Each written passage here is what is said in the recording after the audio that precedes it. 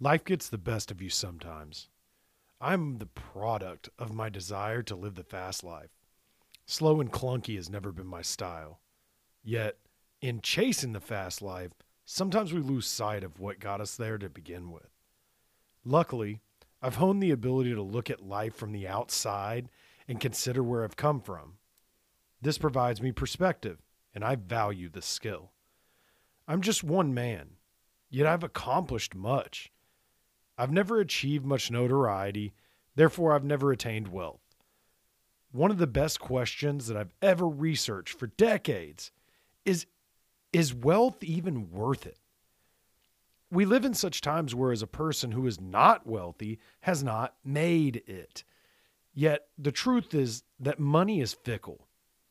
Even those who have tons of it know people doing better than them. It's about how we assess ourselves, what we value. This leads us down a path that can only go one of two ways.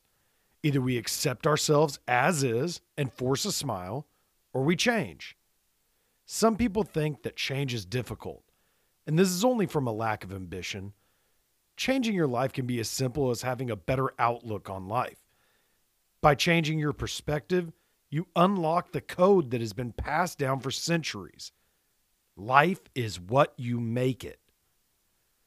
So whenever you find yourself down and out, know that you can simply cut that shit out and dust yourself off. In these moments, I like to lift weights because there's no bullshitting yourself in the gym. Either you can or you cannot.